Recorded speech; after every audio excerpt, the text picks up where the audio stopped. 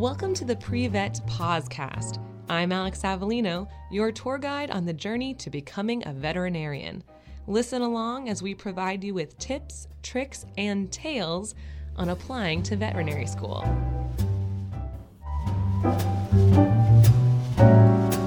Welcome back to the Pre-Vet Podcast. I'm Alex Avellino, and today we have Dr. Plummer, who is an associate professor of comparative ophthalmology. Welcome to the show. Thanks, Alex. It's great to be here.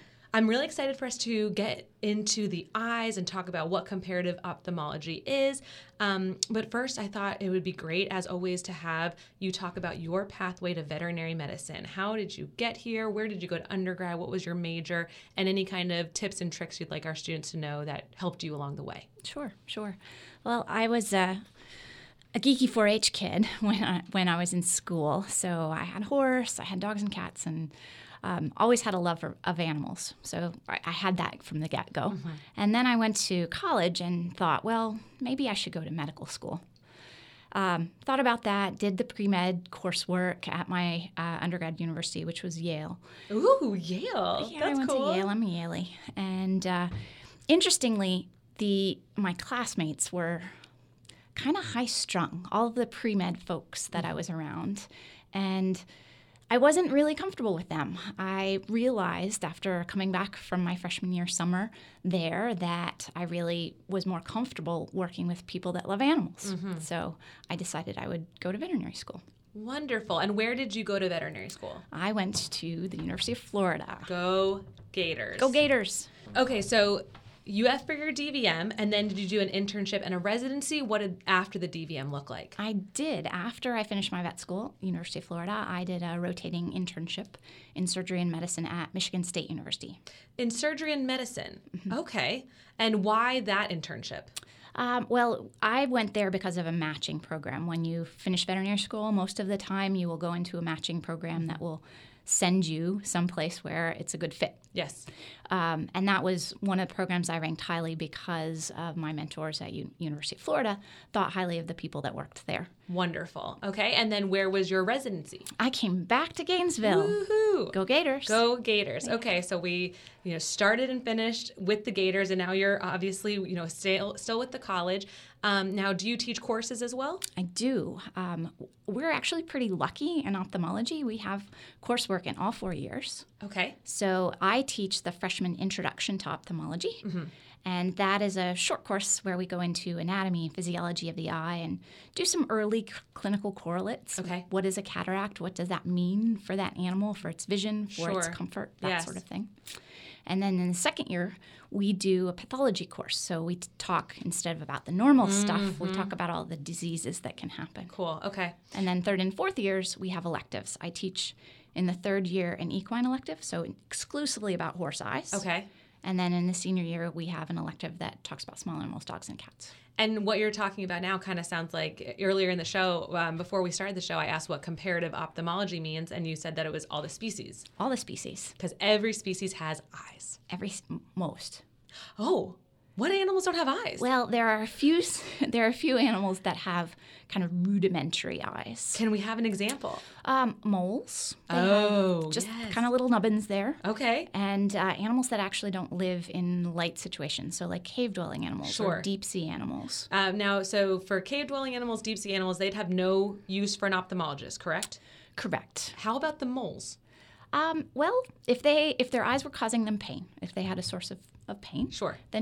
Then I would be the mole doctor. Can we just for a brief moment talk about how hard it is to spell ophthalmology? What are your thoughts on that? Oh, that's a great question. It is one of almost every ophthalmologist I have ever had any experience with, veterinary or human, major pet peeve. Hate it.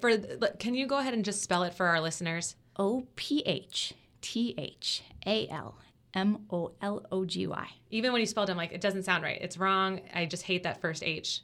It's wrong.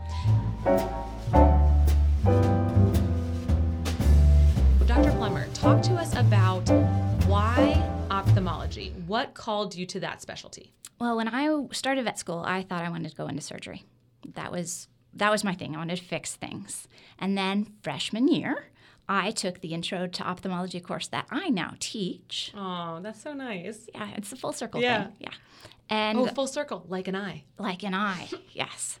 And I fell in love with it. So at that point, the attraction is that you get to work with more than one species. Right. Okay. So most practitioners, they work with large animals or small animals. Some people do mixed, some people do exotic, but there are very few people that get to do all of them. Mm-hmm.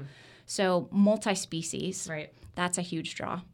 The other huge draw for me was that I get to do medicine and I get to do surgery. So it's Sure. not specifically one or the other. Right. So lots of opportunities. That's wonderful. So what kind of personality do you think lends itself to ophthalmology? What kind of student makes a great ophthalmologist?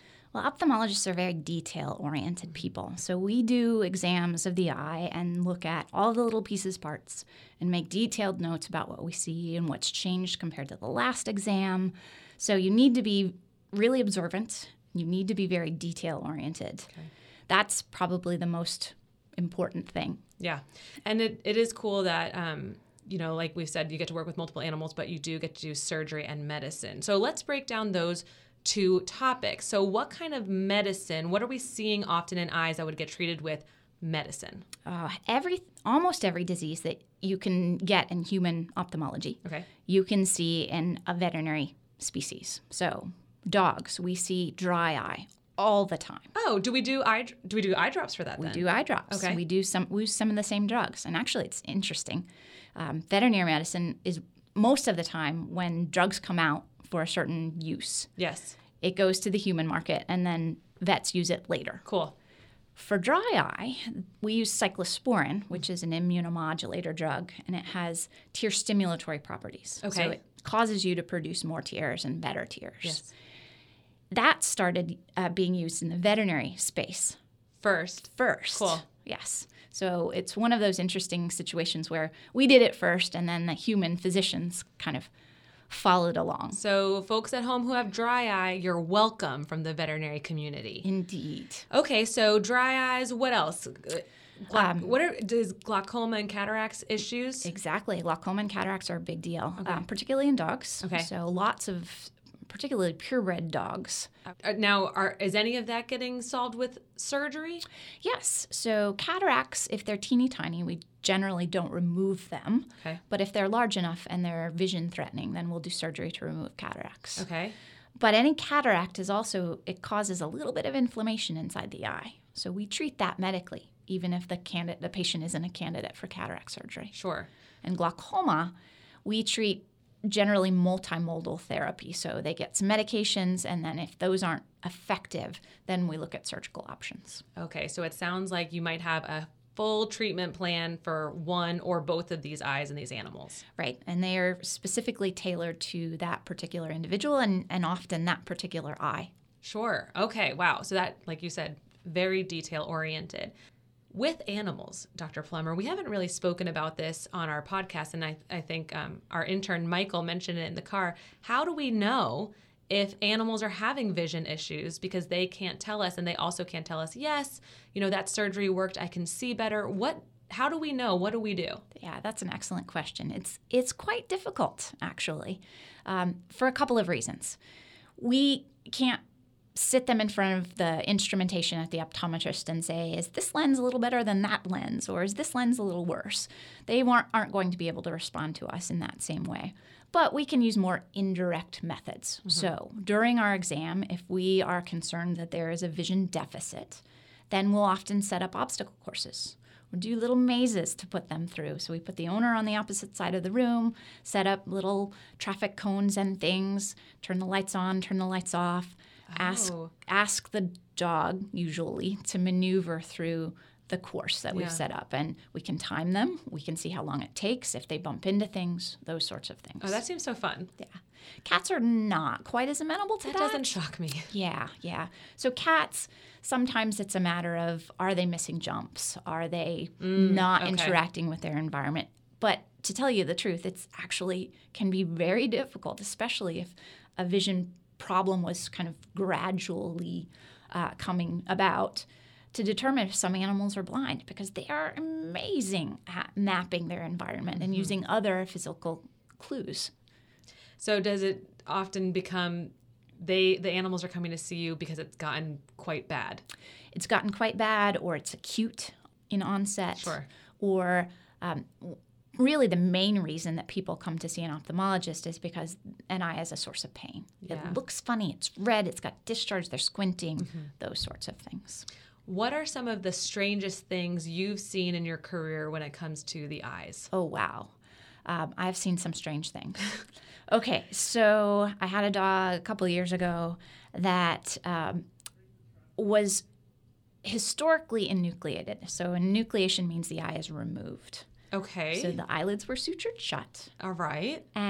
But the problem was that the orbit, the bony space that holds the eye, would fill with air periodically. Okay. So it looked like a little balloon on the face. Oh. It was very strange. Was it not sealed all the way and air was getting in? Well, air was coming in through the nasolacrimal duct. Oh, geez.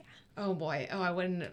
How did you fix it? Well, we went back in to explore. The enucleation had been done years before, and found a little eyeball in there. It had not actually been removed. It was small.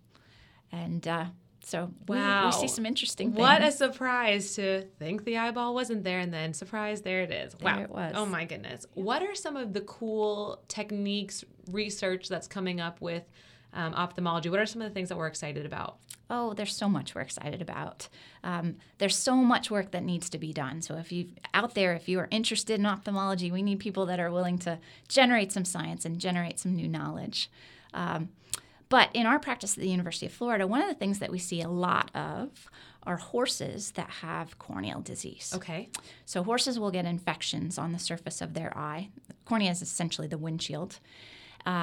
That are very similar to what people get. So we see a lot of fungal infections, we see a lot of nasty bacterial infections that can actually make a really deep wound in the windshield, and that can compromise the integrity of the globe. So we actually do a fair number of corneal transplants at the University of Florida. So we use donor cornea and replace the diseased part.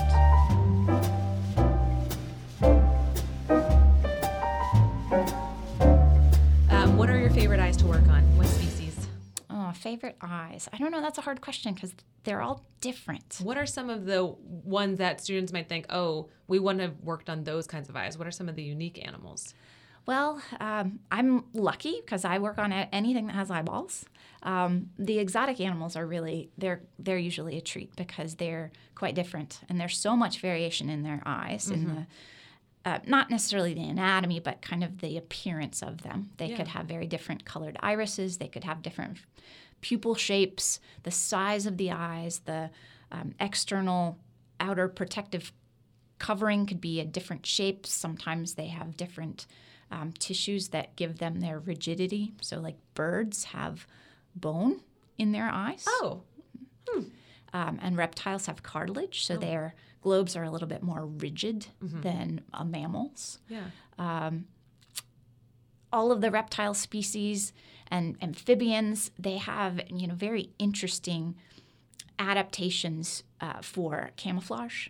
Yes. So if you look at especially frogs, oftentimes you'll see pigment going through their iris that kind of blends in with a pigment stripe on their skin. Cool. Same with turtles and some other lizards and crocodilians. That is cool.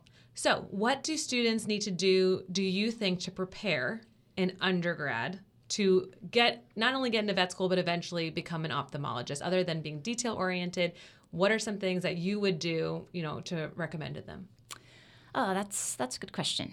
Things to do before you get to vet school. Just be a good student, get good grades, pay attention to your study habits. That's probably the best thing that you can do. Of course, grades are important. They get you where you need to go. But before veterinary school, if you can get practiced and really good at processing information and remembering information, that will serve you well once you get to veterinary school. Good advice for any profession, students. Yes. Make sure, especially we've mentioned this before about study habits, and they are going to change from undergrad to vet school, but getting a nice foundation down for what works for you and being flexible with that will definitely be helpful. Dr. Plummer, what have we not talked about that you think is important for pre-vet students to know? Something about to get them ready to go to vet school, something about ophthalmology. What do they need to know from you? Once you get into vet school or accepted to vet school, I think it's really important to kind of reevaluate why you're there. So your goal at that point should not be to become an ophthalmologist or to become a surgeon. Your goal at that point should be to learn how to process information, how to remember information, how to translate that into a clinical decision-making application. And your goal should be to become the best doctor you can be. It's not to get the A, although that's great. Makes your life easier for sure. But your goal should be to take that information in and be able to apply it so that you can provide the best quality medicine surgery for your patient and your client. Absolutely. And I know that if a student were to say something along those lines in an interview about why they want to become a veterinarian, that would blow the admissions committee away, because there's no shortage of students who come in and say, I know I want to work with aquatics, or I know I want to be a cardiologist. But for a student to come in and say, I'm here to learn and to apply my knowledge for the future, and I want to just continue to grow in this profession, that would be exactly what they want to hear. Well, I want to thank Dr. Plummer for being here today. You're very welcome. Thanks for having me.